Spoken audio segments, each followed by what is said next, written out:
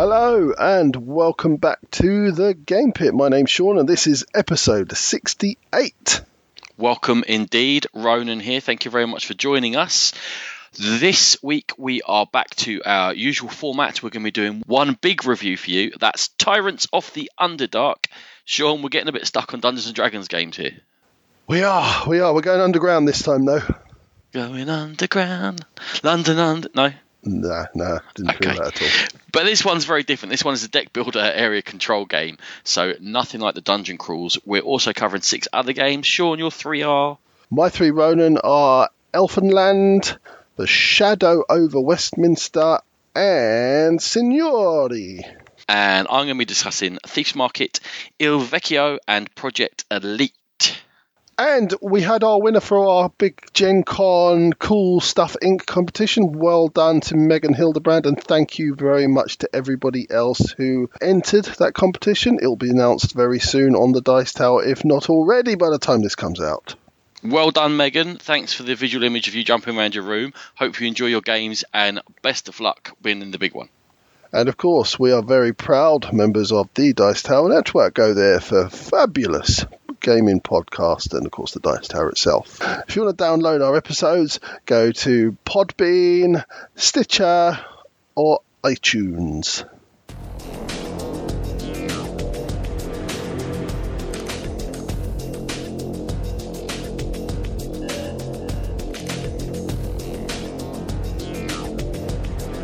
So the first game we're going to kick off with is Thieves Market.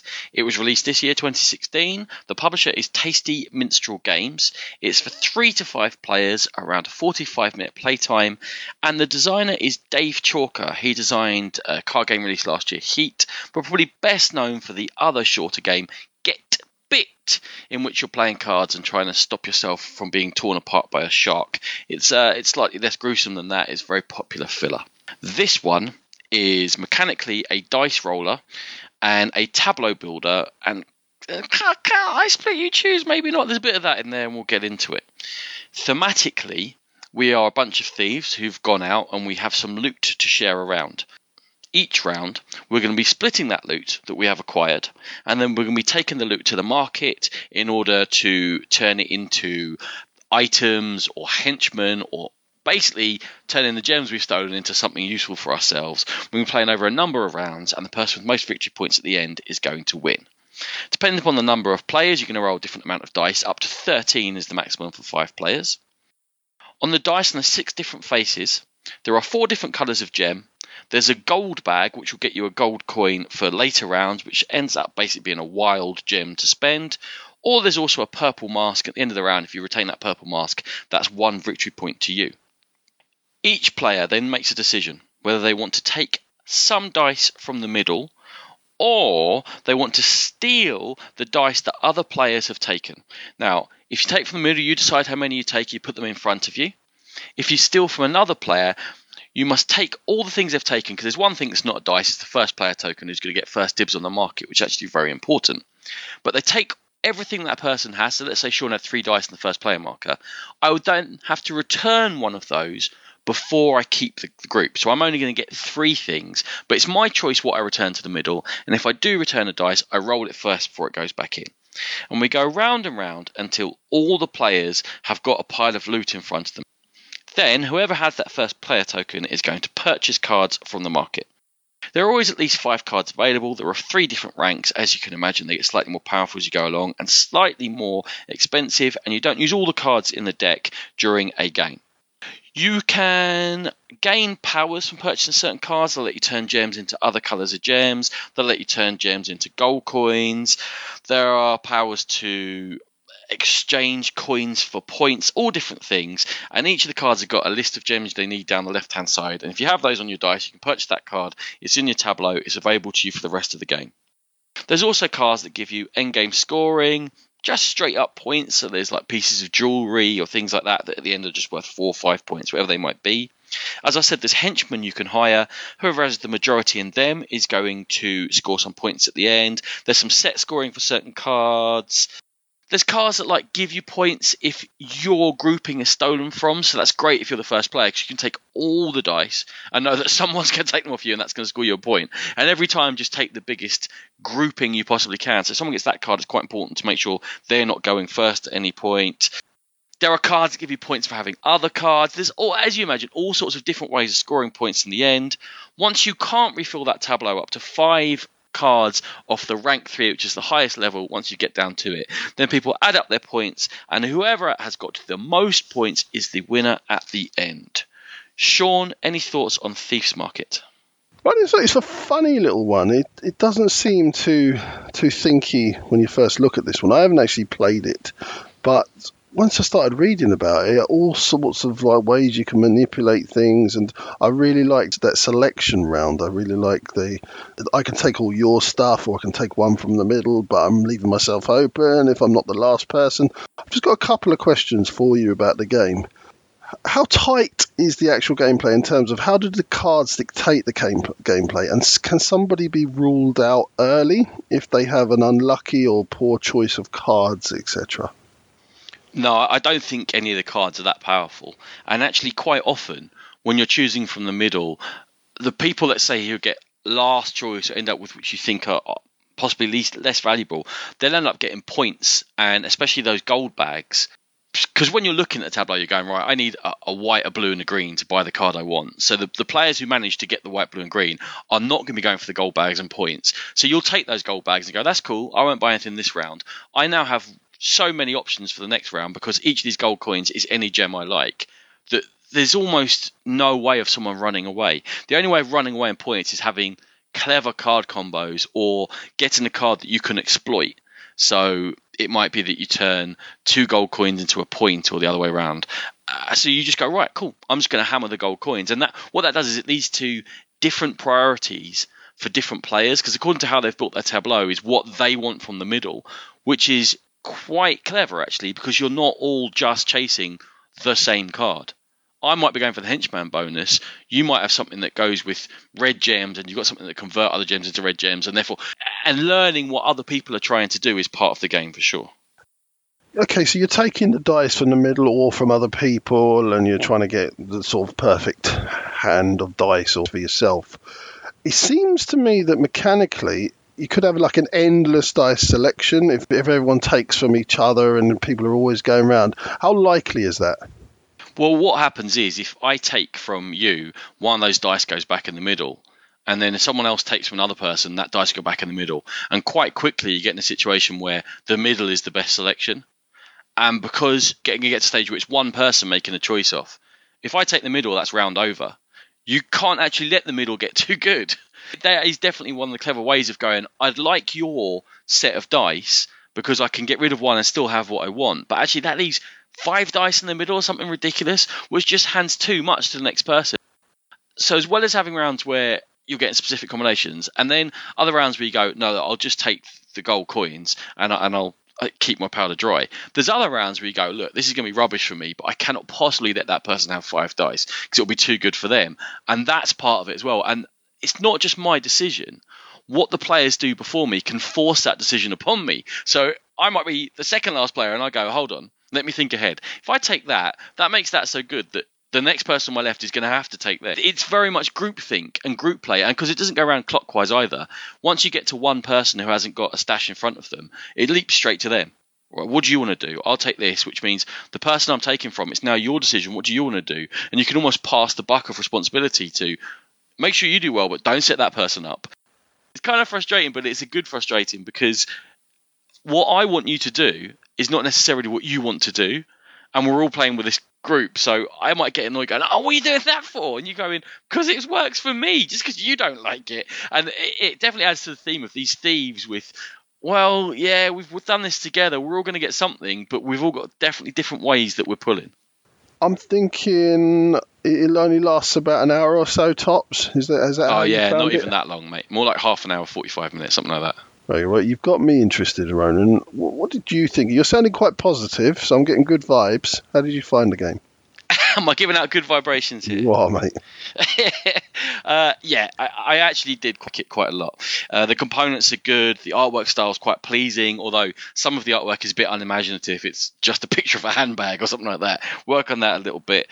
Unusually for a filler like this, when you start thinking short game, you think 3, 4, or 5 players. You think maybe the upper end is better for short games. In this one, actually, I found that a lower player count is better because you can follow on what's going on more and you're aware of each other's priorities more. And I like that there's some thought to it, but it's quick enough and there's another round coming and there will be more cards out and no cards seem to be wildly overpowered that, well, there'll be something good next time. Or that's okay. I want to do well this round, but if I don't, it's not the end of the world. I think familiarity with the card helps, which shows that there's some skill in the game. It's a really good, solid, short game, is Thief's Market. Very good. Well, we're going from Cult of the New to Cult of the Old now. This game was released in 1998 originally, and it's Elfenland by Alan R. Moon, very famous for Ticket to Ride. It comes from a whole slew of publishers, including Rio Grande, Amigo Spiel, Hobby World. It's been distributed in the UK by Coiled Spring Games. What is Elfenland? Well, it's set in a mythical elf world.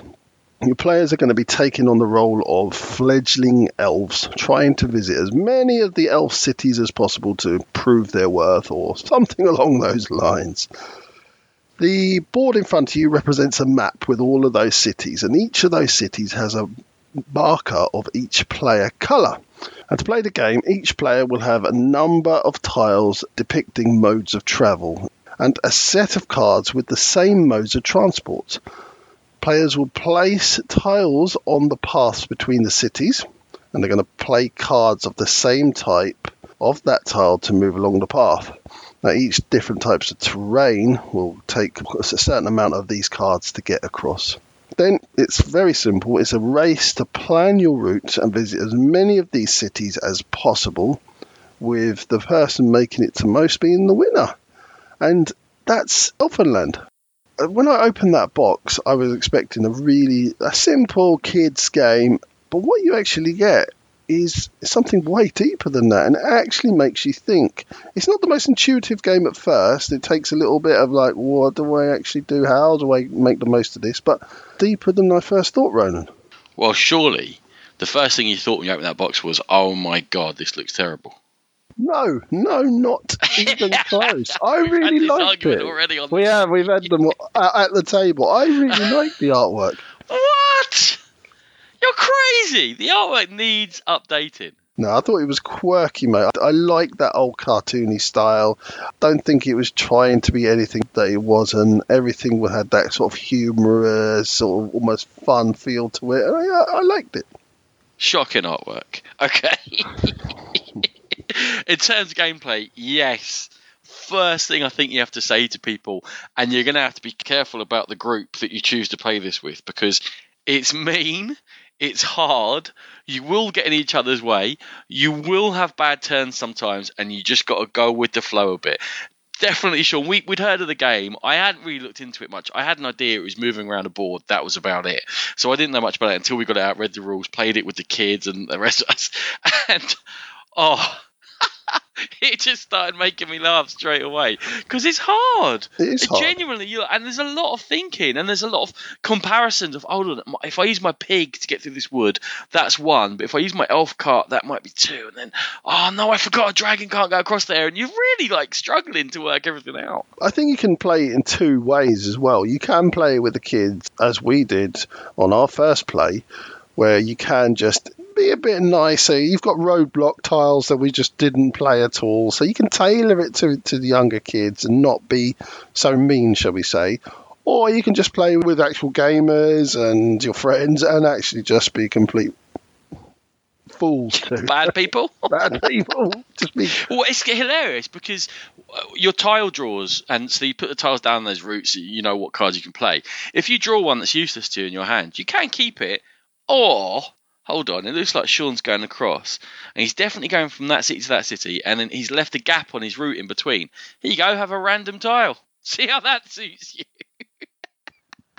Absolutely. I think, when we played this with just the adults, it just felt like a totally different game. You're almost sending out decoys, and you're making sure that you're not showing exactly where you're going and trying to get people to try and stitch you up in the wrong place or do the thing that you want them to do. So it actually becomes quite a cerebral game where you're actually trying to outthink people as well. You want to be near people because then they're putting tokens down on roads and you might be able to follow them. But then you don't want to be near anyone because then you can plan your own individual moves. And it's that push and pull off. Yeah, they could put something down that will extend my moves for me. Or they might put completely the wrong token down and I have to spend 3 cards just to get down there and it'll be horrible. Yeah, and I thought also after the first game where you are going to stumble a little bit thinking like, well, okay, what do I do and what order do I do it? But once you've got that first round underway, I think it does flow really quickly, gets out of there quick before it becomes a hindrance. For sure, yeah, and even at the higher player counts, people's turns are so quick, and you're involved because the first few is a little bit drafting and then placing tokens, and it's only when you're planning your own move, that's when you're doing something individually, but you're able to look at the board at that stage and you see everything, you go, okay, well, this is my best move, and maybe you might have to wait for first or second player in turn order, but the third, fourth, fifth will just know what they're doing. These 2 here, this 1 here, these 2 here, these 3 here, there you go, that's my move's done. And actually that's quite part of the fun of it, is that only when all those tokens are down can you see what's on the board. You can really have an idea of what you're going to be doing. Before that point, there's no AP, there's no too much going on. You're just thinking, maybe that tile will suit my hand, or maybe that one will. It's a choice of 1 or 2, as opposed to everyone taking a long time to make all their decisions. Just to make absolutely clear, there is luck involved in this game. I think clever and observant play will probably be rewarded more often than not, but there is that element of luck. You can, if you're really unlucky, get caught out and stuff. Well, I've got 4 trolls in my hand and no troll tiles came up. That's a bad draw. But the other part of that is that you can see what tiles other people have selected, and you can look and see, well, they've got lots of that tile. Where are they? Where are they going to be likely to be going? How can I bridge across to them to then follow the stuff that they're putting down? That's possible.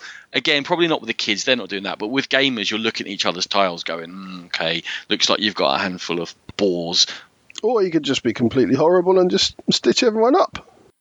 It's pretty funny, though. So, Sean, I'll give my final thoughts now on Elfenland. I enjoyed it a lot more than I thought I would. It worked with the kids. Like Sean said, we took the obstacle tiles out. The obstacle tiles, you can put it anywhere on the board. It's only once in the whole game, but it's an extra card to get down there. And that can just mess someone's perfect turn up. And it just didn't feel right with the kids. But with gamers, it did feel right. And it was very funny. And I wouldn't build a game night around it.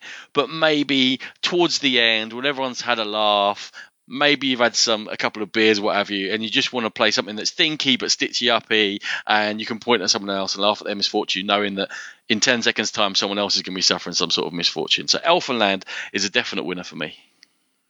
Absolutely the same for me, Ronan. It was a surprise winner, and something that I'm actually quite happy to have played and to have experienced, and it just shows you don't have to buy brand new games all the time. Some of the old boys are still holding their own. So well done, Elfenland.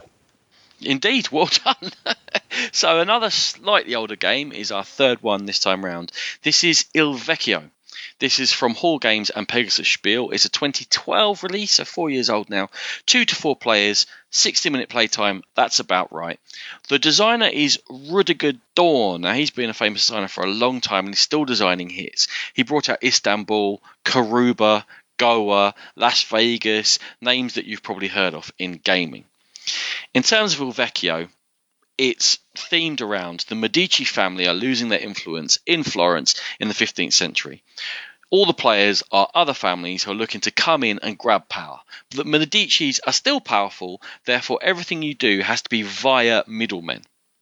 The way this works is the board is a map of the towns around Florence. It's got Florence itself in the middle, and it's also got 3 other provinces represented of Milan, Venice, and the Papal States. You have meeples who are your family members, and you're going to be placing them into the towns around Florence in order to do certain actions via middlemen, and also you're looking to get them onto the councils in Florence, Milan, Venice, and the Papal States in order to score points and get various things, and we'll get into that. Also on the board are these middlemen.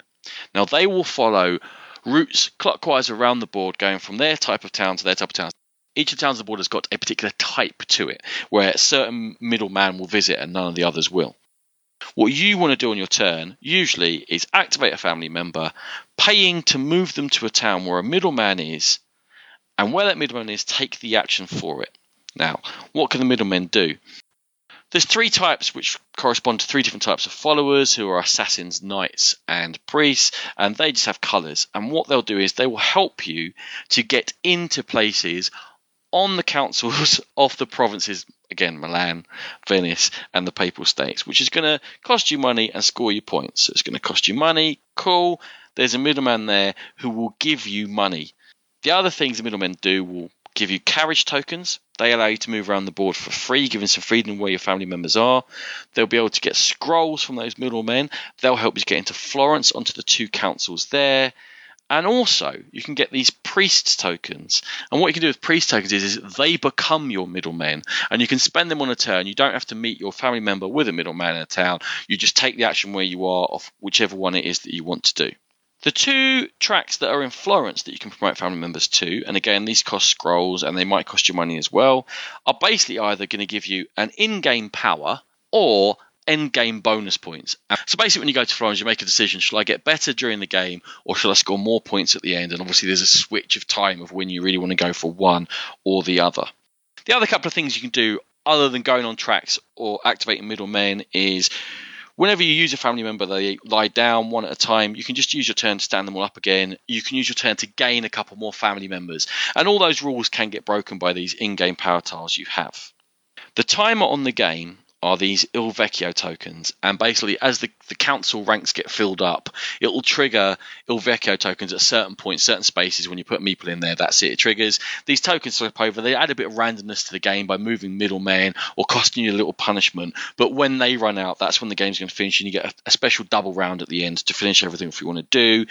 End of the game, you get points for your promoted family members, for the bonus tiles you have, for having a family member on each of the 5 council spaces, and for having a majority in each of the council spaces. And that's it. The end of that will be the winner. Sean, Il Vecchio. I like the look of this one. It's one of 2 Italian-based Euro games that we have today, so a little bit of a theme popping up there.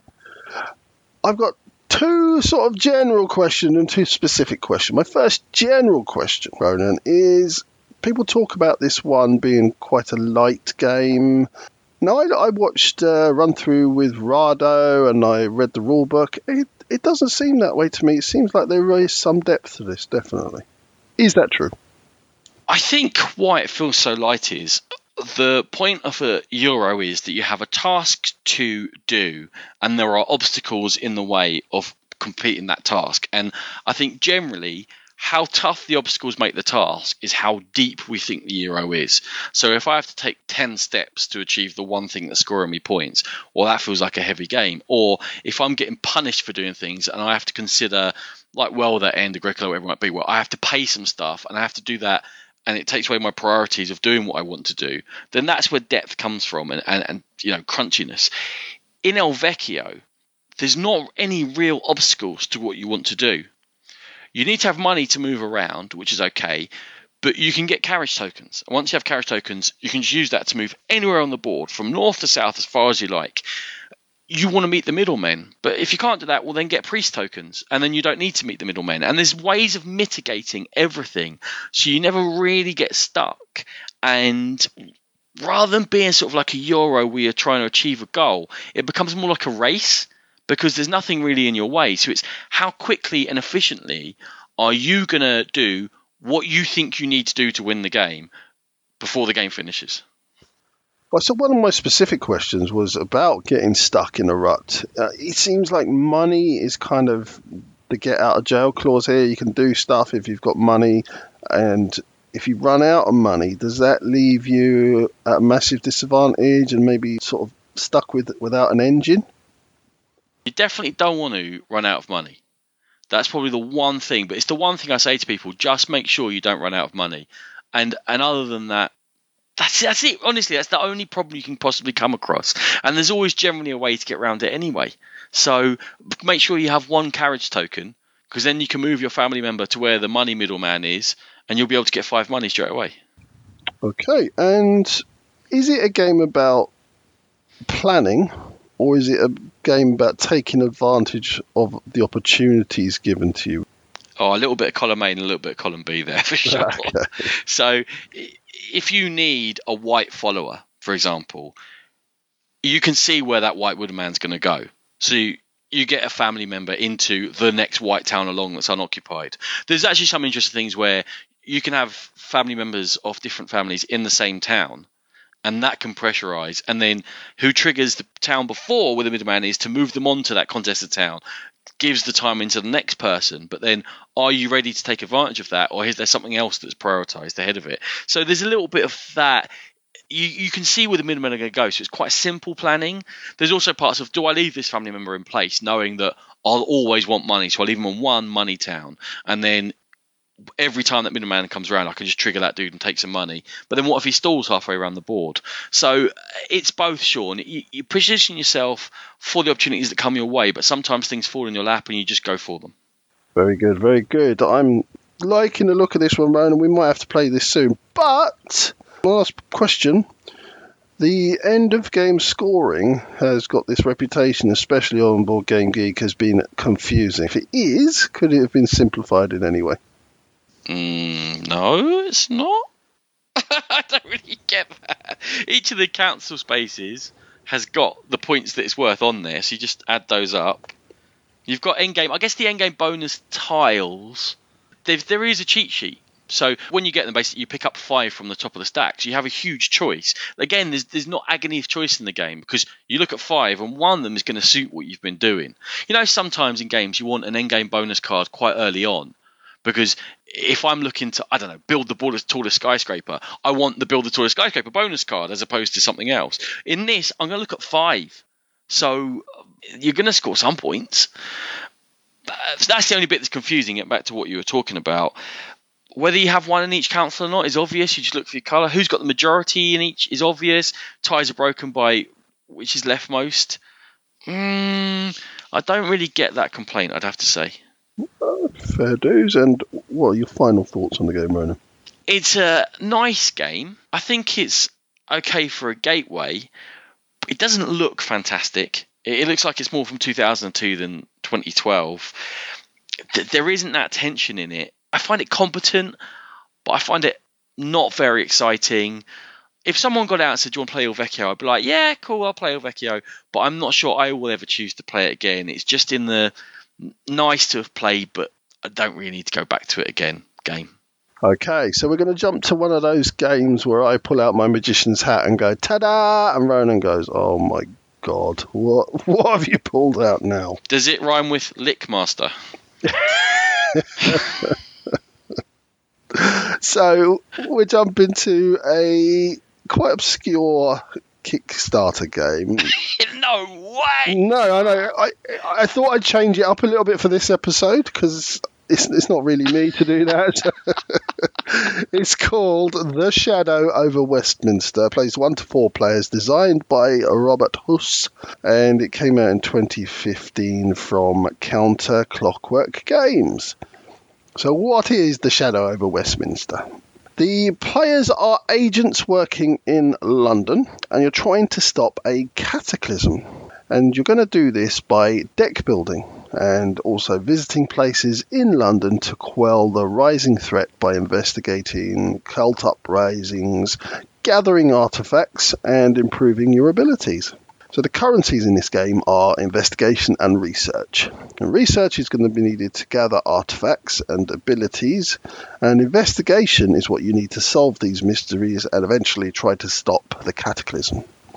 The areas on the board you can visit include the museum, where you're going to get artifacts, the library, where you're going to hand in completed investigations to improve your hand size, and this is what moves the game forward as well. The warehouse and the underground, and this is where these disturbances are going to happen, and you must investigate them by paying your investigation cards that you've gathered, depending on the size of the disturbance. And the cataclysm area itself, and that's what you must stop to win the game. There's not a whole lot more to this, but you also get exposure cards if you go, for instance, to do an investigation and you don't do it straight away. then you're going to get an exposure card for hanging around. If you leave the investigation without doing it, you're going to get exposure card, and they clock up your deck. Like any deck builder, you was going to have these little rubbishy cards.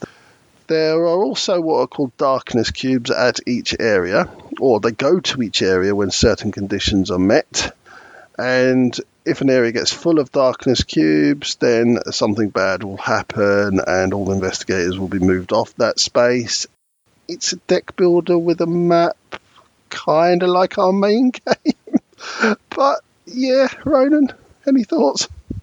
Sometimes, when you come up with these Kickstarter games, I look at them and I say, oh yeah, if I saw that, it looks kind of cool and it's got good components and it seems quite exciting. And then I looked at this. Dull, and flat, and plain, and it doesn't, even the cards are just text, mostly. What drew you in? Other than it was Cthulhu and it had the word Westminster in it. What drew you in? Pretty much because it actually had the words Westminster and Cthulhu was in it, Ronan. It got some good reviews. Some people were talking about... Hold on. People gave Kickstarter game good previews. Hold on, I'm going to lie down for a second here. I heard some good talk about it. It was moving around the old resale places, like £40, £50 it was moving around for. I even tried to bid for it in a Facebook group, and I wasn't successful because I got gazumped. And I thought, yeah, I want to give this a go. And I live in London, so I thought, yeah, that's cool. We'll give it a go. I'm all one for giving these minor publishing houses and new designers. I'm happy to give them a chance. And this one, you're altruistic, is what you are. That's exactly what I am. Good work. Just what I think of you. However, this one didn't really pay off. No. So, all right, I don't think it looked very exciting in terms of looks, but it off itself and the idea and what have you, cool. What I was reading about it is, as with almost all co-op deck builders, we've talked about Legendary, we've talked about a big book of madness. It's got scaling issues, and that with fewer players, it's far, far too easy, and it doesn't scale very well. And in fact, a lot of the really good reports were for people who played either at a convention or with 4 players. Lots of negative reports and people coming on BGG saying, with 2 players, how do I make it harder? And actually, the designer is very active on BGG, and he's very part of the community, and he chats to people, and he's explained stuff. There's a missing sentence in the rule book. There's little gaps here and there. The things that you can forgive from a smaller publisher, and like I say, the designer at least is filling all those gaps and helping out. But this issue of it being too easy with fewer players, what are your thoughts on that, Sean? Well, I've played it 1 and 2 players myself. Let's just start with the solo player. Solo player is a pointless exercise. There on your own, and it's not actually easier. I think 2 players, yeah, it is too easy, but 1 player is it's pointless because you don't have the cards to start in your deck. You have to follow an exact route. You're completely on rails, otherwise you can't do anything. You can't get the investigation cards into your hand, you can't get your hand size up. You have to go down that artifact road. The first half of the game, you might as well just write off and start at the midway point, and then it just becomes an exercise in tedium. You very rarely have enough investigation cards in your hand to do the investigation first off, so you're going to spend 2 goes sitting there doing nothing, boring, and it just becomes repetition after repetition after repetition. 2-player games actually makes it a bit more interesting because you've got the co-op element coming into it, and you can help each other with the investigations, but then it becomes too easy. You both can coordinate exactly what you need to do. You go there, you take an exposure, but I'll be there next round and we'll do it. Then next time I'll go first, I'll take an exposure, and then you come the next turn and we'll do it. And then it just becomes really, really easy. I think we're going to talk about Legendary Firefly in another episode, seeing as how I've got it. Woohoo! But they have at least done something with the scaling, by the way, which is quite interesting. You talked about starting halfway through with the solo player game. Remember in Legendary games, it was too hard to start with because you had no deck. You have 1 or 2 preparatory rounds with higher number of players, so you can start building your deck before you have to jump into it. So at least they've thought about it. But we'll talk about that again another time. One of the things we're talking about is that there can be a betrayer in the games. There's 16 cataclysms in there, and 4 of them expose one of the players as being a betrayer. Do you think that having the betrayer in there would make the game come to life? I think it certainly makes it more interesting, but the way they've done it is too clunky. It's a surprise to everyone. It's not like you start off as the betrayer and you know you're the betrayer and you're slowly working your way up. Like when that Cataclysm card gets flipped halfway through the game, oh, I'm a betrayer. All right, I better change everything I've been doing because that's what the reveal is. Okay, so everything I've done up to now is just pointless, and now I've got to completely change my game and work against everyone, which is interesting, and there's an excitement factor to it, but it's a very, very clunky mechanism. People have suggested that when that betrayer's in there, you don't do too well. If you like, you kind of go, oh yeah, okay, I'm just going to, let's not get too far ahead just in case I am the betrayer.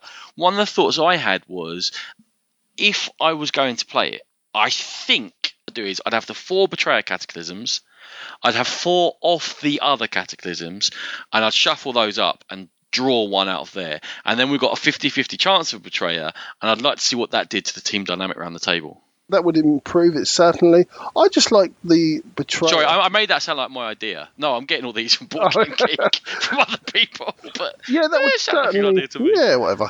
That would certainly improve it. Whether everyone gets a card like in Dead of Winter, where it just says, "Okay, you're the betrayer this round," and you just, when the Cataclysm turns over, you swap in the betrayer card and say, "No, this is what's actually happening because I've been working against you the whole game." I think it's a much more interesting game if someone's actively working against you. Looking at it, and I touched on it earlier, it seems like it doesn't work 1 or 2 player, and in fact it's really a 4-player game. The system isn't that robust, but there are enough good reports out there from 4-player games from varying people and people that want to bring in these sort of variants to make it work better, that there must be something there. There must be a kernel. It sounds like it's one of these games, as we talk about a lot, especially from Kickstarter, that has been designed but hasn't been fully developed and could have done with that whole finishing process of a year or 2 that Queen Games would have done it, or someone like that, as we've been hearing from our designer friends. They take a game off you and they go away, and 18 months later you get it back and they go, we've polished it, here you go. So I think the Shadow of Westminster could have done with that process. Like I say, Sean, I'm not ready to give up on it just yet. I'd love for us to get it out. 4 people around the table, 50-50 betrayer, and let's see how the game really works in sort of optimal circumstances. The fact that it needs optimal circumstances is just a little bit of a shame. It is a shame. Yeah, as you said, it needed a lot of work. Like, the cards are just too dark. The board's really dark. It's very hard to even pick things out on the board. You need a really bright light, which kind of goes against the theme of the game. Almost every facet of the game just needed to be finished and tweaked that little bit. I'm not going to give up on it either, Ronan. We will have that 4-player game, and the Cavil will be coming down after that 4-player game, whether I keep it or get rid. So that was The Shadow of Westminster. Okay, this is another Kickstarter game, Sean. You've poisoned me. Yeah. I've become infected. But this one I didn't buy, at least. It's Project Elite. 2016 release from Artipia and notably Drawlab. It's for 1 to 4 players. It's a 30 minutes suggested play time. There's a real-time aspect to this. I think it's a bit longer than 30 minutes, but not that much longer. The designers are Konstantinos Kokkinis, who's done Drumroll, and also he did New Dawn alongside Sotirios Santilas, who, as well as doing New Dawn, did Archon and Briefcase. The story of Project Elite is that aliens have invaded the Earth, and Project Elite is this elite team of warriors, fighters, and they must help with fighting them off. And the way you're going to do this, as I mentioned, is by rolling dice in real time, but broken up into rounds, and by rolling those dice you can be moving around a grid, you're going to be shooting at the aliens, you're going to be trying to fulfill one of 4 different objectives. You might be blowing something up or rescuing something or repairing something. There's just different cards that say exactly what you're doing, but it's all very similar. First thing you do when you start playing Project Elite is you choose a character. Each of the characters have got slightly different powers, slightly different abilities.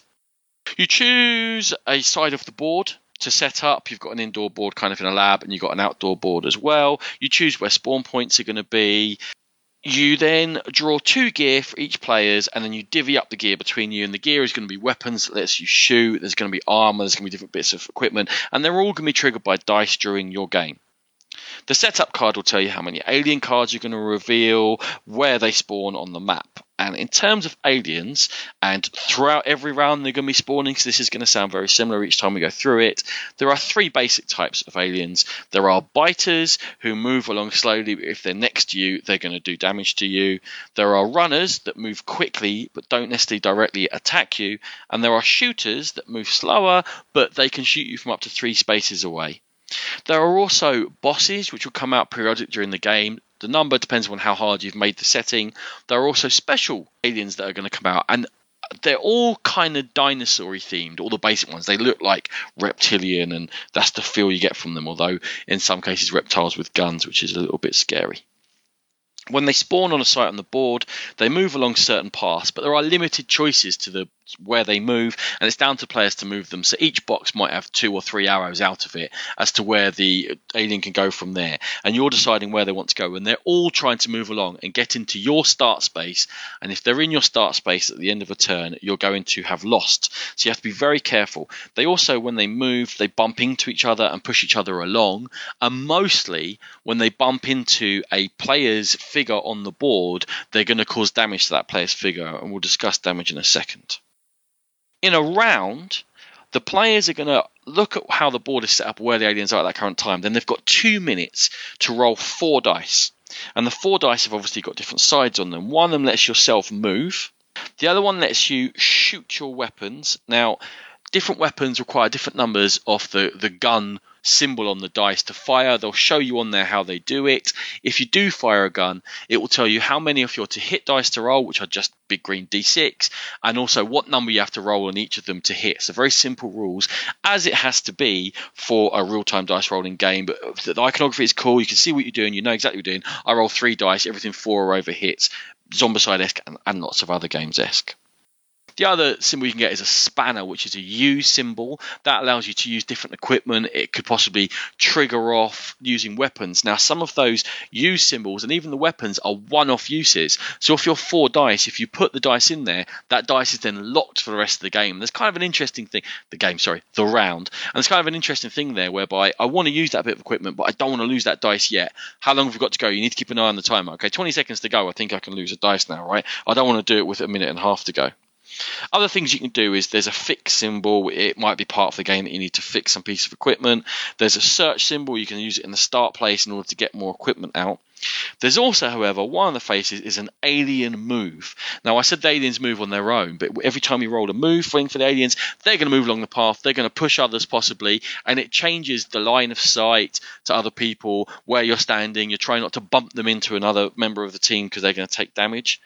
As you're doing all this, you have to consider the alien abilities, because if anyone ends up next to those biters, they're going to take a bite of them. If you end up too close to a shooter, they're going to shoot at you. So you might want to take the shooters out and then run away from them, depending upon what weapon you've got. Some are short range, some are long range, and all that thinking's going on, and you're chatting to each other.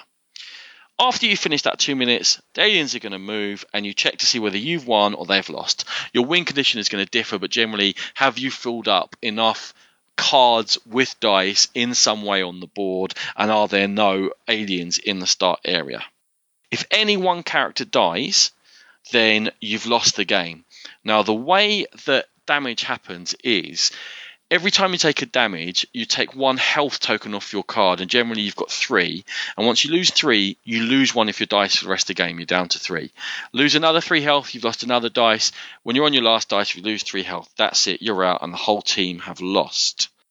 Bosses have got loads of life, as you'd expect, and they've got special abilities. They might make aliens around them quicker, or they might make everything attack twice, or they're very hard to kill. Like every alien, apart from the special ones, has got 1 HP. Bosses can have 9 or something crazy like that. So you really have to focus yourself on, do we have to take that out, or have we got too much to do down here? What we're thinking about the goal. There's time to plan before the round, but when you're rolling, it's all very fast and furious. There are also event cards that can happen during the game. That depends upon, again, the difficulty you've chosen. So Sean, it will sound to people a lot like Escape the Curse of the Temple, the other kind of famous dice rolling game. I know you weren't the biggest fan of that. Any thoughts on Project Elite? Well, I had a strong look at this, Ronan, when it did come out on Kickstarter, as you'd probably imagine. Game involving miniatures and heavily themed. Of course, I was going to have a look at it. and I was with them all the way. The finger was hovering over the buy button or the back button, and then I saw that real-time dice rolling. The finger was withdrawn, and the finger was firmly placed in said pocket, and was never taken out again for this game. It was taken out again about a day later for some other run. For some other game. For this game, it was never even thought about taking out again. I really don't like that mechanism. Even though I know you're just doing it in sort of short 2-minute bursts in this game. But yeah, other than that, I love everything about this game. Nice sort of tower defense thing going on, and sort of trying to plan your moves, and got to work out what you're going to pick off next. And you got that sort of siege mentality going on. Love it. Love it. Love the look of the game. The artwork looks great. The miniatures are okay. I think from afar, from afar, I think the artwork looks good, and the miniatures looked okay for me. No, the artwork looks okay. The miniatures. Okay, well, from afar, I've not played the game because I won't play. Have you heard the story about these miniatures? No, go on, enlighten me. They turned up at Essen last year. I didn't know this story until I played the game and people were telling me. Turned up at Essen last year, and they were literally blobs. People just looked at them and went, "What is that?" Oh, and they refused to take the game. I'd heard the story. I hadn't put 2 and 2 together and put the game same with here. It. They refused to take their game. They said, "I've paid for this game. I paid for Essen Pickup. I am not taking that." That's how bad they were, right? Honestly, I'll tell a little story. When I was about 12, a friend of mine's dad was like an engineer, and he had like a workshop at the bottom of the garden, and we used to play like 40k and stuff. We used to make miniatures. We'd make molds of miniatures and then pour the stuff in ourselves and make them. And obviously they were awful. They were better than the minis that they put here when I was 12 with no talent making my own molds. They're shocking. Absolutely shocking. Now, I play with the alleged better minis, and they're also shocking. They are rubbish. You can barely see what they are. They are not good enough to be in a board game. Now, I do need to clarify something here, okay? Artipia are the more famous publishing partners of the pair, and it's the guys who are behind Artipia who designed it. However, for the miniature side of it, Drawlab Entertainment themselves have come out and said it was entirely down to us. We were in charge of the miniatures process. Nothing to do with Artipia. This is all to us. So that's something that needs to be made clear, I think, and other people need to realise, because Artipia are getting a lot of heat. But if I were Artipia, I would hope the contract was good enough for me to be able to turn around to them and say, no. Just no. That is not good enough. The Alien minis are shocking. You cannot tell the difference between different types of monsters, and they act in different ways, and it's important and you need to know. It's kind of thematic because you're playing this real-time game that you kind of get a glimpse of the corner of your eye. Was that a biter or a shooter? But they look awful. Well, exactly, because you've got the real time, and one of the results on the dice, you have to quickly move a monster, so you need to know what direction that monster can move in and what you're moving, really, because you've got to decide. And then that's going to push other ones, and you need to know what they are. You need to know if you're putting a shooter within 3 range of someone else or not. And you need to tell that person, that's a shooter, be careful. Oh, really awful miniatures. We're going to move on from there. Other than to say, they're awful. Now I see why Rado used Jen's glass miniatures. That might be why. It wasn't a free plug at all. Don't worry about that. Okay. You know, with Escape, you know that you don't like the real-time dice rolling thing. Did you find that the longer the round went on, the less you enjoyed it? Or was it just the whole thing you didn't like? Just the whole thing. I mean, I've tried to sort of work out why I don't like it so much. There's obviously the stress angle, and there's obviously the chaos angle. But I think also I like, when I'm rolling dice, I like everyone to be watching almost. Like, because exhibition, yeah. In Eldritch Horror, everyone's watching because they're hoping you roll well. In a game where you're against people, actually not in Eldritch Horror. It's funny. Well, okay, it's funny when it all goes wrong, but in a game when you're against it, everyone's thinking, "Oh, please don't roll it." And like you in Firefly, please roll a 1, and which always happens, and it's hilarious. But in this, nobody sees it. You roll a wicked roll, you can't stand up to admire it or say, "Look at that! Look at what I just rolled." And you just have, no, okay, I've rolled that now, let's roll again. Oh, no, I've rolled that again, right, let's roll again. And I just don't like it. It's not a mechanism that sits well with me. I understand why people like it, but yeah, just not for me. You're a wrong 'un. Okay. Yeah. What I felt with this is it is nowhere near as frantic and allegedly stressful as Escape. Because in Escape, you have to do your planning and you have to do your rolling at the same time. And as you're rolling, new information's coming out, new tiles are coming out, new priorities and what have you. And you're trying to roll quickly and talk to each other and plan as you go. What they've done with this one, which I think worked really well, is that the planning all comes before you start rolling. Because that board is only going to change from alien moves. The only thing that's going to happen while you're rolling. So you can even talk about that and go, okay, the priority is not to push these ones because they're runners. They'll be within striking distance of the base. So all the movement needs to come down that side or what have you. But you can talk about it and decide together and go, okay, what's our priority for the next 2 minutes? And there's 8 rounds in the game. So it's split up that much. You go, what's our priorities? Cool. I'll do this. I'm Bus. He can be near the aliens and not get damaged. I'll go in there. You've got that kind of sniper rifle weapon. You hand back. When we move monsters, we will move them down that channel so that you have got a constant flood of aliens coming your way. Okay, you two are going to go to repair that. Great. What do we need to do to keep off your back? You can have that conversation nice and calm and easy. And then you start rolling. As you're rolling, you're not so much making decisions as following through the plan you've already made.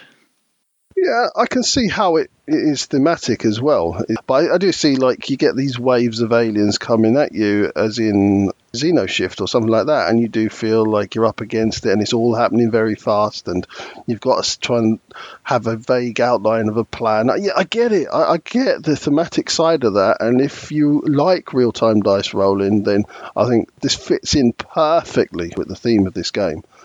There's no way I can talk you into playing this game. I'll play it. I like the fact that it is only going to be in 2-minute bursts. I will enjoy the planning. I will enjoy the discussion. I just won't enjoy that 2 minutes. You're a wrong 'un. This game is streamlined, it's smooth, it makes sense, you have to plan well, and it completely works. It delivers on the theme. It's a really good game. I recommend Project Elite as long as you don't mind those shocking minis, and Bus is by far the best character to roleplay. That's all I have to say on that. Okay, we're going on to our second Italian-themed game of this show, and this is Signori. And the Signori is set in 15th century Italy. You will play as a Signore, a lord of a prestigious family, and you're going to be looking to marry off all the female children of the family to powerful families and send the males on diplomatic missions to aid those same families in order to win yourself power and influence, and your family, of course. So each round, a number of dice can be rolled in 5 colours, with the amount of dice matching the player counts. 1 dice of each colour can be used by each player, and you can use up to 4 of these dice in total. But there is a cost to attach to each die. The number on the dice will pay either some or all of the cost, depending on, obviously, the result on the die and the cost attached to it, with the remainder being paid in money. So it basically means that the higher value dice mean that you spend less money.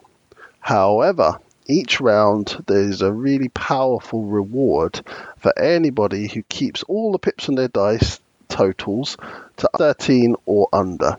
Why are you trying to get these dice? Well, each of them allows a certain number of actions that are either fixed on your player boards, upgradable again on the player boards, or on the central area, and these are going to change each round.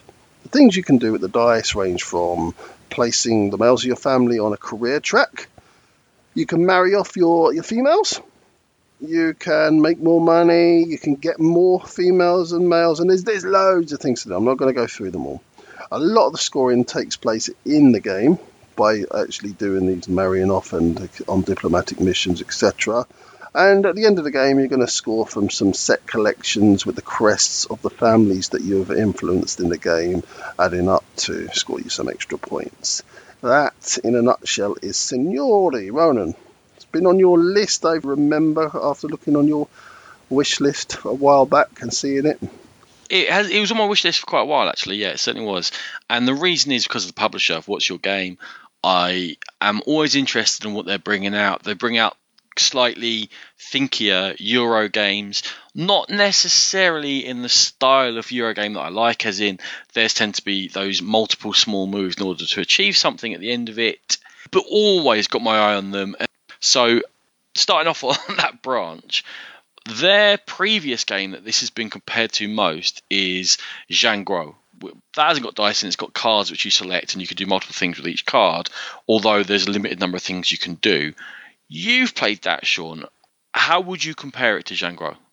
First off, Ronan, I completely forgot to even say it was a What's Your Game game. And that's all right. I'm picking up what you're dropping. Yeah, no, that's what I'm here for. You're covering me, man. You're covering me. Just to point out that it's Andrea Chiavezio and Pierluca Zizi are the designers of this one. just to get it out there. Right, Zhangguo and this.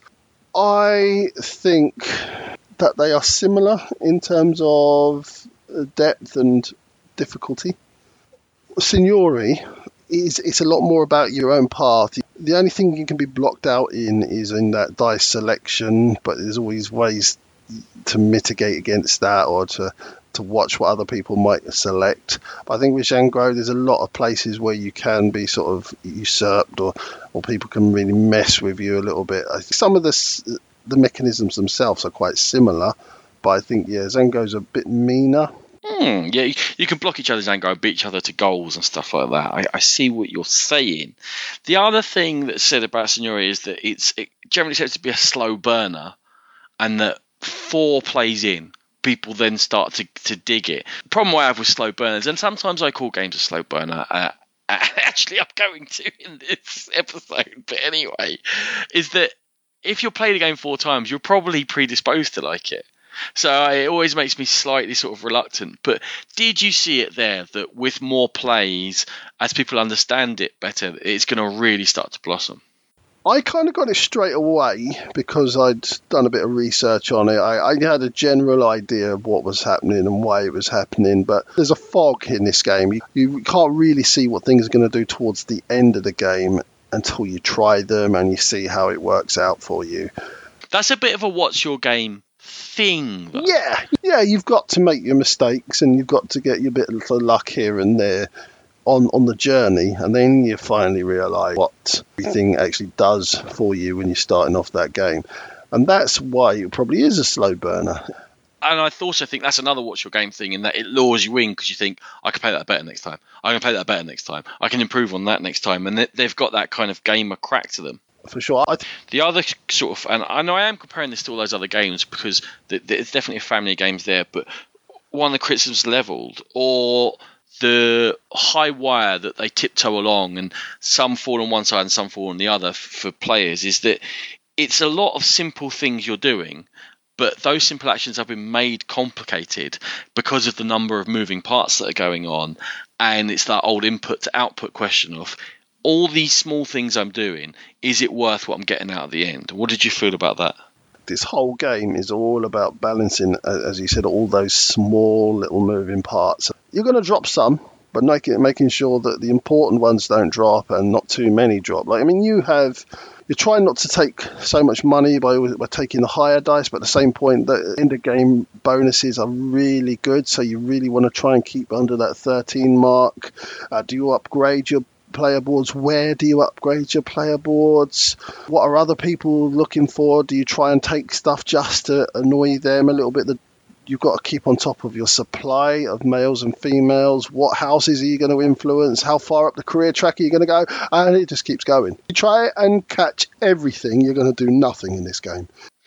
Before we get on to your final thoughts, I am going to say something that it's actually taken this off my wish list because I came across this. Now, this is from various gamers who've been talking about the game needs variance for it to work properly and to be very good. Now, there are different suggestions on BGG. One of them's from a guy, and Peter Duckworth, and he suggested 3 rules variants to improve it. And that's just too many. That's why I'm looking at this, and he's saying that with 3 or 4 players, you have to play one fewer round because the game just dies and it loses all arc and excitement in the last round. It's saying if a city fills up, you have to be able to score marriage and diplomatic missions in there anyway, otherwise it kills people. And then also the alliance tiles can just get moribund, and you have to wipe them at the end of each round to make sure people have things that they actually want to go for. He said it, other people have said it, people whose opinions I trust say it. Now, if they're saying that you have to put in 3 variants just to make it into a game that really works and has good pacing and there's things for you to even do towards the end, that really gets me worried. Well, addressing the cities filling up first, that's a part of the game. You've got to pick and choose when you go into these cities, and you've got to watch what other people are trying to collect, because each person has a different combination of crests that they will score on. So you've got to watch what they're trying to do, and it's a game of timing. Now, whether the game dies on its bottom towards the end if you don't take out a round in the higher player counts, I'm not sure. I can see it possibly being the case, because it is one of those games that you build up, and you build up, and then by the end you've got your engine in place and everything's singing to you nicely. But I still don't think it's a reason to change the game unless you really want to. I think it works just fine. So I'm not sure about those variants, Ronan. I'm not sure about the game. Go on then, Sean. Give us your final thoughts on Signori. I just think it was a really interesting main mechanism in choosing those dice. It was a balancing act, and I really enjoy games where it's a balancing act. I thrive on stuff like that. I think you have got player interaction there, looking at each other's game, so there's not really that much downtime because someone might take something you want or go in an area that you want to go in. And I just enjoyed the game, Ronan. I thought it was a good, deeper game than people think it is, and I think it's a strong addition to the What's Your Game range, and I'm already a fan of their games. Cool beans. Well, coming up next, you have our big review of Tyrants of the Underdark.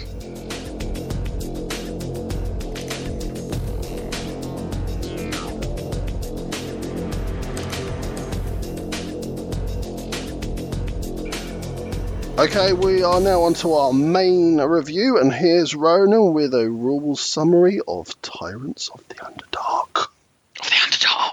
This is from 2016. It is from both Wizards of the Coast and Gale Force 9 as publishers, 2 to 4 players, up to 60 minutes. This one was designed by Peter Lee, who designed the D&D Adventure System and Conquest of Nerath. He also co-designed Dungeon Command and Lords of Waterdeep with Rodney Thompson, who designed this, and new designer Andrew Veen. Each of the players represents a Drow house who is about to start a war and vie for control of the Underdark, which in the D&D universe is the underground realm home of the Dark Elves, the Drow. The game itself is all about building up a deck of cards, Dominion style, and using those deck of cards to both get better cards, to add troops to the board. You'll be looking to promote your cards to your inner circle to score more points, and obviously it being a civil war, you're going to be killing enemies. The board itself is laid out in areas which are connected by links, and each area has a variable number of areas which troops can go into. The board is split into 3 areas. You play with just the middle area for 2 players. There are 2 flanks, and you add 1 flank for 3 players, and obviously both of them for 4. Some of these areas on the board you're going to be contesting are key areas, and they will give you both income in terms of influence to purchase cards, and also possibly VP income each turn, and they are larger and they have artwork and they're quite clear to see. The board also starts with some white troops on there. White is not a player colour. It represents the sitting troops which are there controlling the Underdark before the game begins, and they're an obstacle to players for taking control of areas. You begin your deck, as usual, in a deck builder with some basic cards. 7 of them are going to give you influence, which will allow you to purchase cards. There's always a market of 6 cards available of varying cost and varying effects in the game. Not a set market. These cards will be made from an 80 card deck, which is made up of 2 separate 40 card decks, which are shuffled up, and they have got various powers on them. Just quickly back to the other basic card, that gives you power, and the amount of power you have lets you either place troops for 1 power or kill a troop on the board where you have presence for 3 power. Having presence basically means that you need to be in that area or adjacent to it to be able to influence it. Now, I said that you mix up 2 decks in order to make the main market deck for each game. They come in 4 different themes, and you choose 2 to put together. The themes are Drow, Dragons, Elementals, and Demons, and they vary slightly in the type of cards you can have in there. Overall, the sorts of things they're going to do, as well as giving you more of the 2 basic currencies, influence and power, they give you things like the ability to place and remove spies. Spies will give you presence in an area when your troops are not adjacent to it, and they'll also prevent someone else from having total control of an area because your spy is in there undermining them. They also give you various powers for having a spy in place, and you don't have to build them from where you are. They can go anywhere on the board, and they're kind of like your long-range missile you're firing in there to cause trouble. Other cards have got powers such as Promote. I mentioned your Inner Circle earlier. Each card in your deck is going to be worth VPs, but if you manage to promote it to your Inner Circle, you both take it out of your deck, so it's a form of thinning. Also, though, you might promote better cards because they'll score you more points from in that Inner Circle, but they won't be available to you for the rest of the game. There are Devour powers, which, as they say, just devour a card, it gets thrown down into devour piles, out of the game forever. There are assassinations, which can assassinate other people's troops on the board as long as you're next to them, which are usually more efficient than spending 3 of your power each turn to remove 1 troop at a time. They also have supplant powers, and that lets you both take a troop off the board and replace it with one of your own troops. Can be very powerful. In terms of theme, the Drow deck is more about spies and promoting and assassination, a bit sneakier. The Dragons deck has got 5 main dragons in there, and they'll score you VPs throughout the game, and they have Wormlings, which are cheaper cards which basically build up to do what that dragon will score you points for. It's quite balanced, but mostly more about control of the board as opposed to deck building, which is slightly more what the Drow are like for promotion. Those are the 2 basic ones that you're recommended to start with. Quickly, the Elementals and Demons. The Elementals have a new thing, the others don't, which is called Focus. There are card types in there: Malice, Guile, Ambition. They're just words on the cards. They do kind of have a thematic link to them, and they will allow you to focus off cards of the same type, so you can start building up some synergies. And the Demons, they bring in something called Insane Outcasts, which are sort of dead cards in your deck. They're also -1 point at the end of the game. They clog up your hand, and you can sometimes take them yourself to trigger powerful effects, or obviously you can give them to other players. And it's sort of another way of attacking each other, more to your deck. But what Demons do, as well as bringing the Insane Outcasts, they are much more focus on that devour power, so it's possible to take Insane Outcast to yourself and then devour them from your demons to fuel their powers, which feels kind of thematic to me. The game will play until either someone's placed their last troop out on the board or the deck runs out. You'll finish the final round for where the first player was, and you're going to get your VPs. And your VPs are, each site on the board has got a VP value for whoever controls it. That means you have more troops there than everyone else combined. You get a bonus of 2 points for each place you have total control in. That is, there are no other pieces of someone else's colour or the white troops or a spy in that place, in that site. Only you. You have a trophy haul. Every troop that you kill, be it another player's or a white troop, that's going to score you 1 point. Your cards in your deck, the cards you promoted to in a circle, any VP tokens you've been able to gain from controlling the main sites. That is Tyrants of the Underdark. Sean, how does it look? Right, we're going to start with that board, Ronan. Are we? Let's just get it out of the way. I would say that it is strikingly ugly. Oh! I think that's been nice. Words like horrific and disgusting are all coming into mind.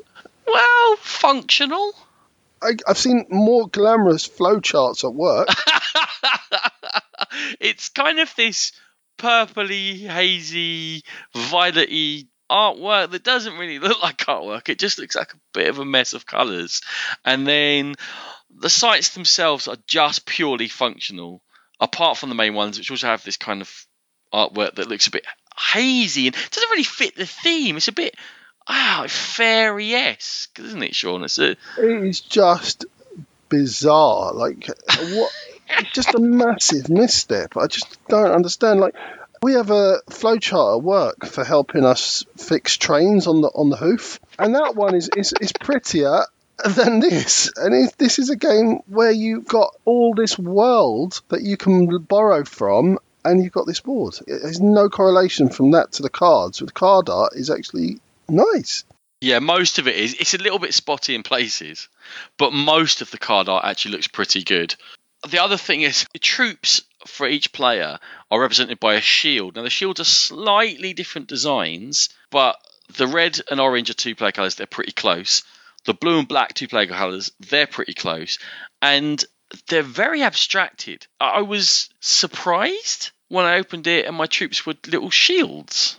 I don't mind that because I understand that the troop are your shields and that you're collecting those trophies as well, and they look good as trophies. They're a little bit fiddly for my liking, but I understand that, and having the different types of shield makes me think, oh, okay, they've stepped up. If I hadn't seen the board and saw that first, I'd be very hopeful for the board. Really? Hopeful. Yeah, because the fact that you've got different shapes of shields and really minorly different. I know, but still, it looks like they've paid attention to detail. But then you go to the board and you just realise that somebody's 12-year-olds knocked it up on Excel or something. You might need to stop going on about the board. I can't. The last thing I'll say about the artwork and the look is it is consistent with the other D&D games, which means it's not great.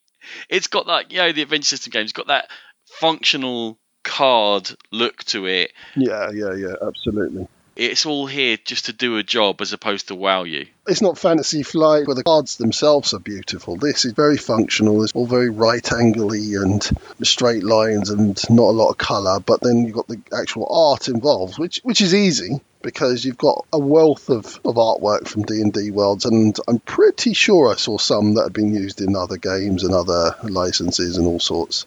Yeah, it wouldn't surprise me at all. But that's no bother at all. So what about the quality of the components, Sean, as opposed to how they look? This game is £50 retail in the UK. Did you think it was bang for bucks? No. The cards are a bit flimsy. Your copy, what's your copy probably been paid 10 times, 12 times, that sort of time range, and the cards are starting to get a bit frayed around the edges. They feel a bit flimsy to the touch. The shields are a little bit fiddly, and the colours, again, really close together. There's nothing about this whole production that screams lavish to me at all. I think you're a trifle harsh on things. Strident there. Strident on the old cards there. Having the black edges to cards is a bad idea at any time because you get that white flecking. It's just what happens. And on black edge cards, it shows up really quickly. I think for the price point, now I know the prices of games are going up. That's cool. We all appreciate that. I think there's probably not enough content. There's just 4 decks of 40 cards in terms of gameplay. I know you've got the basic cards and stuff like that, so there's not a huge amount. Probably the quality of that board is part of it because you look at it and you don't feel like I've paid loads of money for a beautiful piece of art. I expected probably better soldiers. Physically, for what you're getting, I think you're right. I think it's a bit of a disappointment, but I'm not quite as harsh on the cards as you are. I actually think you get plenty of cards. Really? I find that there's always a choice of card in the market coming out that's new. There's hardly any doubles go in there. 80 in a deck. You've always got your staples in the House Soldiers and the Priestess of Lolth that you can always pick up. So that was okay, and there's lots of combinations to be had with just those 4 decks. So I thought that was... I think you're inching into gameplay as opposed to number of cards you get. Like physical components. Yeah, maybe a bit light, but everything else was higher in my beef count. You've got quite the beef count going on. How did you feel like it conveyed the theme? Did you ever feel like you were in Underdark as a powerful demon or anything like that? In terms of components, although I've moaned about them, what it does for me is the shields on the board. You can see how someone's building up their sphere of influence, and you can see where people are. And that actually provides a thematic sense to me in that I can look at the board and see that we're starting with nothing and that the white troops are out and there's kind of peace and everything's under control. And the more we eat away the white troops, the more we sort of go along these tendrils of paths to the sites, because you have to go along chains 2, 3, 4 spaces to get in between each major site. You can see that these influence is spreading across the board. When the spies start dropping into places, you can say, oh, that red spy is there. Suddenly you might see 1 or 2 red troops in the middle of where there were no red troops. They're kind of starting an insurgency somewhere and fighting back. The military strategy of the board control to me comes through, and that's where I think the functional look works. In terms of feeling like Do I feel like a demon or a drow or whatever? I think that comes in card effects and gameplay. Some of them are more thematic than others. I was a bit let down by the dragons. They really didn't feel like dragons to me. They felt like VP machines, as opposed to I wanted them to be kind of get in there and set fire at something, kill all the troops in the area as long as you have presence, which means you're killing your own and someone else's and stuff like that. That would have been awesome. Yeah, I think we're kind of coming at it from the same angle. I felt like there was actually a little bit of theme in there. It just wasn't immediately apparent. You had to peel away a few layers before that theme started coming through to some degree. One thing I did think worked absolutely fine was the iconography. It's very simple. You've only got the two icons. It's easy to see across the table what other people have got in front of them when they're laying down their cards. And the keywords are all very simple, very intuitive. There's nothing difficult to pick up about this game at all, is there? Yeah, it's fantastically easy to teach, probably because the gameplay isn't that massively innovative, which we're going to come on to, but exactly what you said, the game terms all made sense. Supplant, I take you out and put myself in. Assassinate, you die. Devour, that card's out of here. All makes sense, right? It's not I forshangle my Klatunkel, it's I assassinate your troop. Iconography, brilliant. In terms of ease of play, the components really work, and I do think that is a top-notch area of this game. Ease of teaching and ease of play. I've told you to leave your Klatunkel alone. Shh. Family show. So, this has been sold as not just a deck builder, not just an area control game, but an unholy spider-drow marriage of the two, Sean. Does it work? Yes, I think it does. I think it is almost 50-50. So if you ignore the deck building, you won't be able to manipulate the board as well. If you ignore the board, then you're going to be picked apart, lose position to strike at others and to score points. So I think by hook or by crook, they've got this one spot on. There's some kind of nice balance and push and pull, because that area control means it's much more conflict heavy than your usual deck builder where you don't really care what someone else is doing. In this case, it's much easier to spread out your power early. There are fewer troops on the board, the white troops can't fight back, you're unlikely to be right next to someone else early on, so you're avoiding resistance. To do that, you're improving the amount of power in your deck, but that means that you're not necessarily improving the amount of influence in your deck, which is deck building. So if you go for the influence and deck build, great, your deck might be better later on in the game, but you've lost out on some easy points, and it's quite hard, especially with more players on the board, to take out a troop and replace it and then start grabbing areas from people. And also, there are different ways to go down to score points, but if I go down the deck building route and you look at me and you think, oh, he's getting lots of promotion cards and lots of influence cards, he's clearly going for something with his deck, you might look at the board and go, well, he's to my right. Person to the top is maybe taking more balanced strategy. Well, I'm just going to fire off to the right because he can't fight back. He hasn't got as much power as I have. And even in a two-player game, that becomes more so. But I do like the fact that what other people are doing can influence what's going to work best for you, and the timing of it all. They work seamlessly together, and that sort of makes them greater than the sum of their parts.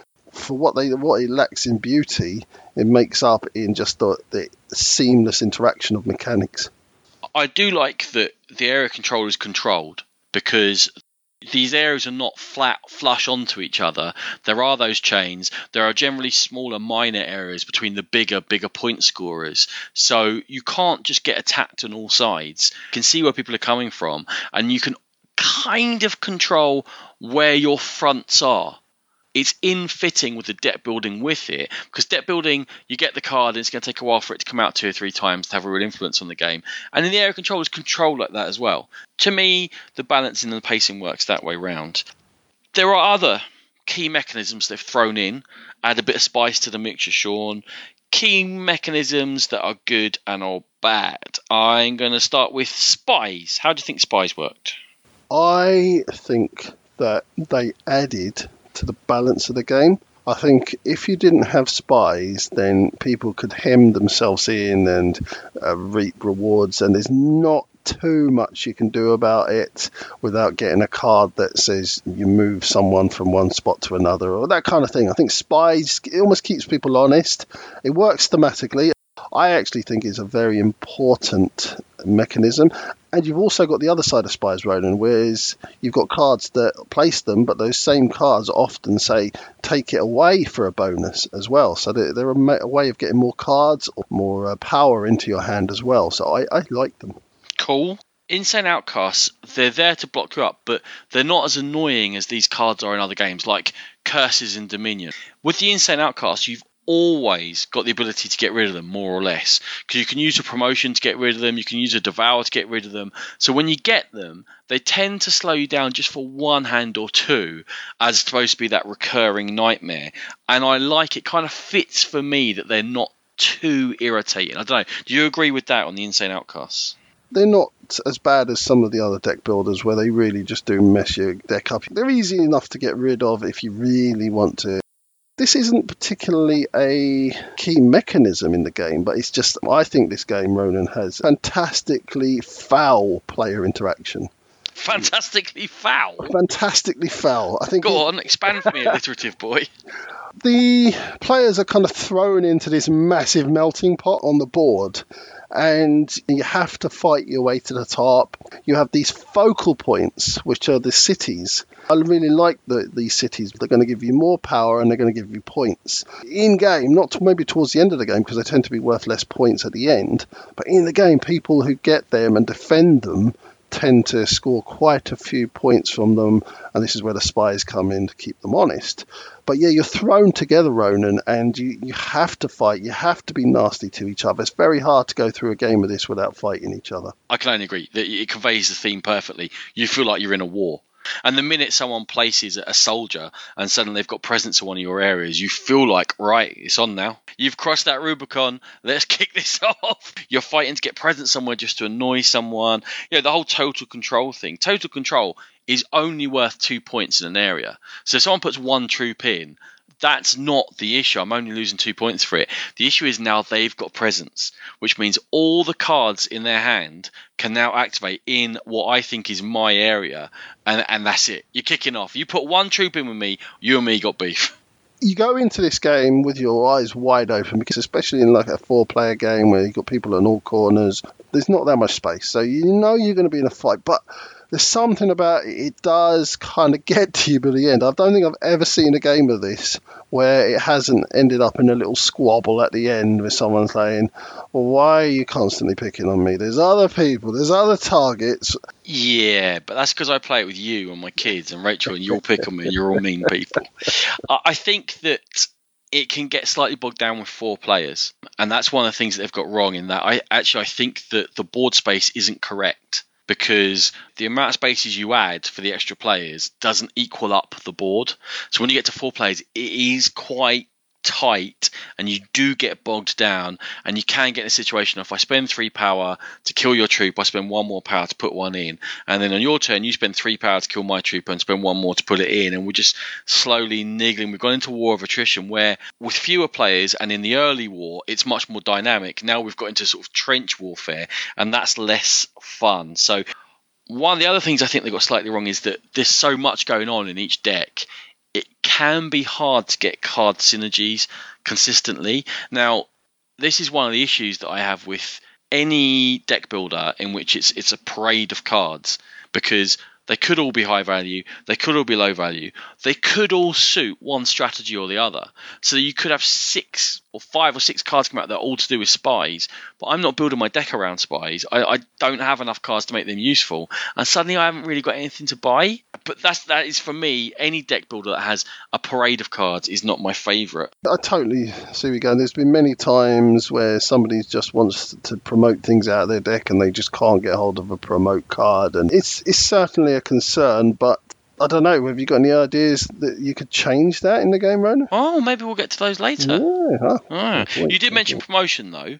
There's not a lot of games that use that mechanic. I know Valley of Kings had it a bit, but it was much quicker than that and a much smaller deck, and you were just taking cards and getting rid of them. In this, I do love the delicious balance between, shall I promote a decent card to get more points, or shall I promote a rubbish card to change it from 0 into 1 point? Because then my deck is better, but I've scored way fewer points for that same move. I never feel like I've got it exactly right. There are also those cool cards that say, like, promote the top card of your deck, and you don't know what it's going to be, and you're like, oh, it's Demogorgon, the best card in the deck, and I've just bloody promoted it by mistake. Or, woohoo, it's something rubbish that I wanted to promote. And at different times of games, different things are good for you. If it looks like it's the last round, and you promote a dragon, but you're like, brilliant, that's now a 7 or 8 point card. I love the balance in promotion and the fact that thinning your deck is built into the game. Absolutely, and it feeds into my next point, is that given that this is two simple game genres sort of thrown in together, do you feel that there are sort of paths you can go down, avenues you can explore, or are players on rails, so to speak? Yeah, no, I don't think you are on rails. I think there are different strategies to explore. I think you have to see what cards come up early, how they're fitting in. Definitely be aware of what decks are in the game. Are you going to waste time fighting over those big cities? Because then it becomes a real struggle. And maybe you're giving someone else the opportunity to snipe together loads of other areas, which will end up scoring them more points, as opposed to you're fighting over the big payoff, but getting nowhere. I think there is a lot to explore, actually. It's a thing about Gale Force 9, they tend to offer you the very basics of a game, but when you get into it, you realise actually there's way more than I thought would be in this game. I think every time, Ronan, we have played this game, there's always been a full discussion about what we've done well, what we could have done better, and almost other people saying, well, I thought you were going to do this, and if you'd have done this, you'd have completely ruled me out, and I think you'd have won the game. And I love that. I love a game that matters so much to you that you want to discuss it after as well. One of the things I love about that, Sean, is that the game system is simple enough that we can actually chat about each other's strategies, because we can see what you're trying to do. It doesn't mean we're doing the same thing as each other, though, but it means that what you're doing is quite clear. You know, I'm not trying to guess what you're doing. I can see what you're doing. It's my decision as how much I want to respond to that. Yeah, and I think the choices aren't set in stone at all. So there's different responses to what other people are doing. So if somebody's turtling up, there's a certain things you can look to do to them. If somebody's attacking you, you decide to either bite back, regroup, go a different path, concentrate in a different area to get back at them a bit later, build your deck. There's lots of things you can do in direct response to what other people are doing as well. And that isn't immediately obvious. We're chatting here about there's ways to respond, there's different strategies, you have to be aware of what everyone else is doing. It makes it sound quite heavy, but then we'll talk about the iconography and the simple system. That leads to the question, how heavy is it? Who is the game for? I think your barrier to entry is almost zero. I think the depth in it just comes from how good are you at deck building, how good are you at area control, how good are you seeing things that are happening around you. I don't think new gamers will particularly good at melding the two together, but I think it's something that they can certainly learn and progress at. As for who it's for, not for couples. Get out of here, it's for couples. But not for me and my wife anyway. We would end up divorced with this game. You've got to enjoy that conflict, man. Get your tensions out on the board. Yeah, it lasts too long. It's just constant. It's funny at the beginning, then it becomes a bit, okay, it's part of the game. Then it's like, all right, you got to stop. You got to stop. You're really annoying me now.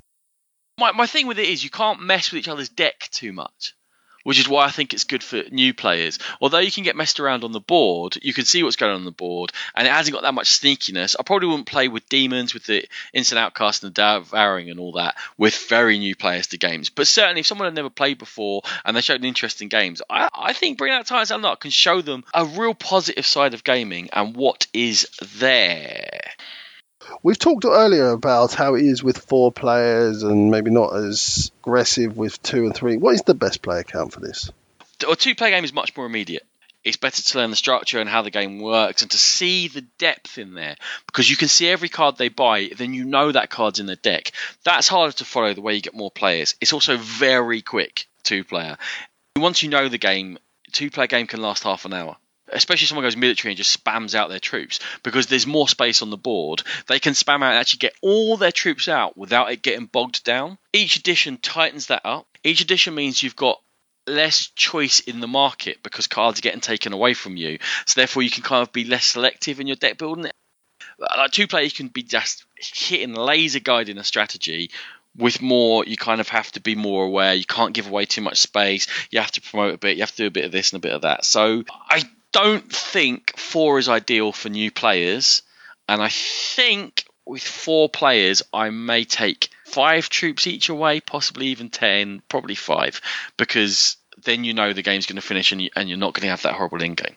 Yeah, I think 4 for me is best with that house rule thrown in. Yeah, definitely at least 5 needs to be taken away. I think 4 players gives you a bit more options. You're not just constantly battering on the same door. You've got to be more mindful of who's sneaking round and who might be attacking you in their next go. So definitely 4 players is a more interesting game. Also a nastier game. I think with 2 players, you have to attack each other. There's no choice involved there. 4 players, that's when the swabbles come in because like... Why put a spy on me? You gave me 3 insane outcasts last time. Yeah, you spy on him. Who shall I give an outcast to? Him! Give it to him! You have to be nasty to someone. And people do take it a bit personally. Sometimes, usually Ronan, when everybody gives him an insane. You got to treat me like that. But yeah, 4 players, I think, definitely the most interesting, so therefore the best. So, Ronan, what are the comparisons out there to it? I couldn't come up with that many, surprisingly, but I could hardly come up with any. I came up with a handful. A Few Acres of Snow is obvious. It's only a 2-player game. It's very tight. It's a much smaller deck. It's much harder to do things. But it has a bit of that feel. You are deck building, you are fighting over areas, and you are attacking each other. That obviously got expanded to Mythotopia. Problem with that being, I think that was during the Tree Frog money panic, and I don't think it was developed properly, and Mythotopia only works for variants. Good basis of a game there, but it needed more work. It was rushed out the door. So there's 2 I could think of, Sean. Have you got any? I've got 1 or 2 more. Not really that actually work with those 2 mechanisms together. The 2 that I had in mind were the ones you just said, but the ones I kind of thought if they were thrown together themselves would be Ascension and Conquest and Nereth, that kind of thing. Not as in-depth as either, but the deck building had the feel of Ascension to me with those 2 main powers and a bit of variety going on. But people have said Ascension, right? But Ascension's 2 things were 2 similar things that could screw you up. I hate the money system in Ascension. Yeah, I know you didn't like Ascension. At least the 2 things here are completely different. Yeah. And you know that if you go for power, you're going for control on the board. Not, I've got loads of red, there's no red cards out, brilliant. Before I go to the last one I could think of was Princes of Dragon Throne. Is that at all similar? Yeah. I've only played that game once myself. I do own it. And yeah, it's not so much the deck building side, but it's very much the area control and the way that the areas are taken over and the sort of infighting over key areas on the board. So yeah, that's definitely something that has got similarities to. The only other one I had, and it was another one that's slightly undercooked, was City of Remnants. The sci-fi one from Plaid Hat Games, which... I've not played that. So. Yeah, it did feel similar, but it had too many problems with it. It didn't actually completely work as a game. But that was it, really, which is funny. It's one of those games, isn't it, that's come out and you go, why has someone not done it before? It seems so obvious. And it seems to be what they're doing with D&D games. They're just taking a genre and doing simplicity and making it work. Conquest and Nereth worked. The Adventure System games work. Lords of Waterdeep, it's a work placement game, but it works. This works. It seems to me that obviously they've got a lot of money behind them, Wizards of the Coast. They are giving these games time to be developed, be polished, smooth it all off, and give you a finished product. And I'm really starting to believe in their line of products. I completely agree. But this gaming world of ours, Ronan, it does like an expansion. I do like an expansion, Sean. And let's face it, for Wizards of the Coast games, they like an expansion. They like an expansion. How do you see this one in the future in terms of expansions, and is there any changes you would like to see to the base game? Okay, so easy peasy for expansion. New decks, obviously. For sure. New pieces. Currently you've got soldiers and you've got spies. You can add other things in there that work in some different way. New maps, whereby the battle's taken to somewhere else. Yep. So it is very expandable. One of the things I was thinking about, possibility of events whereby the white troops fight back. As in, you started this war and then the forces that be are now fighting back against you to make it tougher for everyone. Some new white troops or whatever it might be. There's like kind of resistance to what you're doing. The possibility of outside invaders while this is going on. So, I don't know, the Dwergar invade or a bunch of Mind Flayers turn up or something, and you have to deal with that as well as trying to win the board for yourself. maybe. Yeah. It'd have to be balanced though, and I don't know how you would balance that. Yeah, it couldn't be just, I happen to be the one in the top right corner and that's where they showed up and I get screwed. Yeah, for sure. I kind of thought maybe additions to the board to make it a little bit more spaced out with some interesting quirks, like the way Firefly did, just expand the board and the universe maybe for an extra player if need be. Different board layouts for sure, maybe get some sort of tower defense mechanism in there where each person's got their own home city that can be defended and they lose a rake of points if anyone manages to breach that, like spies not allowed, etc.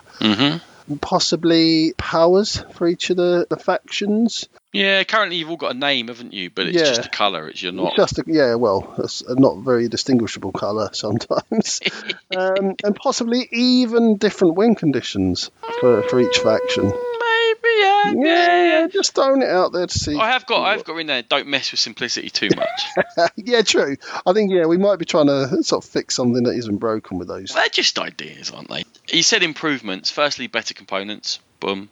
Yeah. Oh well, yeah, board components, for sure. The other thing that I said I don't like deck builders with a lineup, the epic variant for Thunderstone, which is becoming official, by the way, in Thunderstone 3, which is coming out. Okay.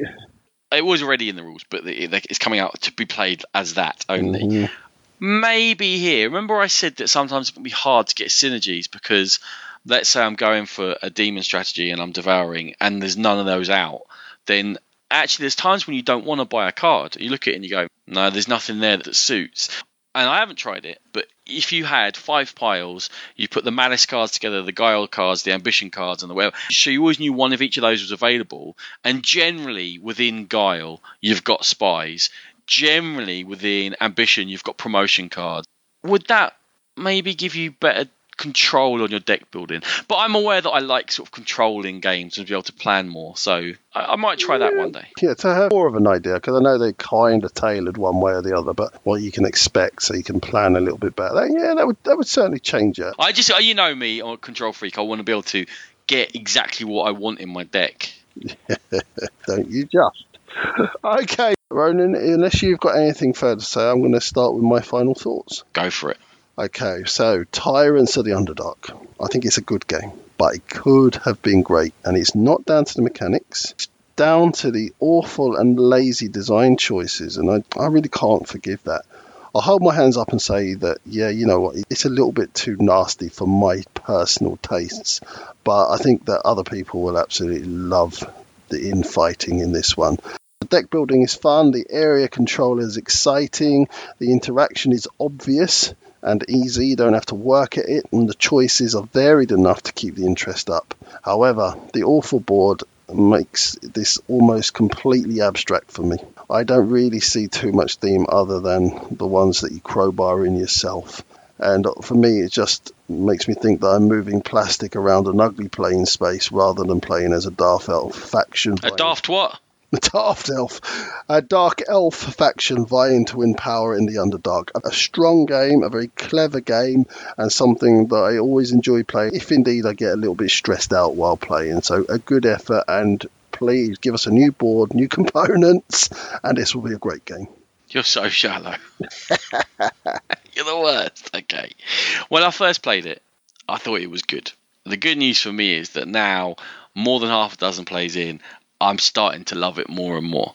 Now, love it is a big word. I love it because it's comfortable, because it's like an old jumper, because you put it on, you know how it works, you know what's going to happen, you know there's going to be a certain rhythm to the game. I'm starting to follow other people's decks and what they're doing, because there's nothing wildly innovative. There's no huge strategic strokes you can pull off, but the bits they've put in combine so well. It's so well honed. It's so well developed that every single game is going to be quality. It's going to be hard to have a bad game. It is, for me, to deck building what Lords of Waterdeep was to worker placement. I've played Lords of Waterdeep over 20 times since it came out. It's never been my favourite game, but every time I get it out, I know I'm going to enjoy myself. I know that players who are quite new can play it. I know that Game Wars will enjoy it as a palate cleanser, and that's where Tyrants of the Underdark fits for me. I know I'm going to have a good experience. There's almost no risk. It is my 13-year-old daughter's current favourite hotness game. She's absolutely in love with it, and I can see that if I was 13, it'd be my favourite game ever as well. And I don't mean that as a disrespect. My personal taste for my absolute favourite games is probably something deeper.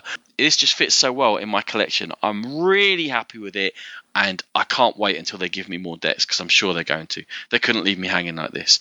Tyrants of the Underdark, very well done.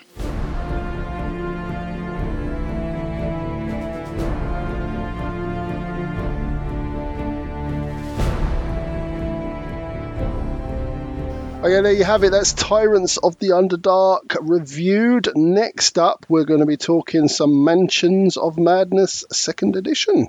Please hurry up, Essen. Please hurry up, new Euro games. I can't take it anymore. Tyrants of the Underdark's a Euro game, really. Yeah, in its heart, I'd say. Yeah, it is. I'm going to try and console myself with that thought. Yes, and following our Mansions of Madness episode, we are going to be pouring out as many Essen previews as we possibly can. We always get lots of listens to those every year. I know people look forward to them, listen to them on the way to Essen, whet your appetite for some of the upcoming games. So we're looking forward to getting those done. We're getting all excited about Essen over here. I hope you are, or at least getting excited about the massive flood of games that are going to come out. There's going to be some stinkers. There's going to be a bunch of all right ones, but there are definitely going to be some fantastic games. Absolutely. And as always, we are very proud members of the Dice Tower Network. Go there for fabulous gaming podcasts. We are also on Twitter. We are at Game Pit Podcast. If you wish to email us, we are thegamepitpodcast@gmail.com. We have a Facebook page. We have a Board Game Geek Guild. If you ever got any questions for us, please pop along to the Guild. If you wish to download our episodes, you can do so on Podbean, on Stitcher, or of course on iTunes. Thank you very much for listening, and we'll catch you next time. Music by E. Aaron.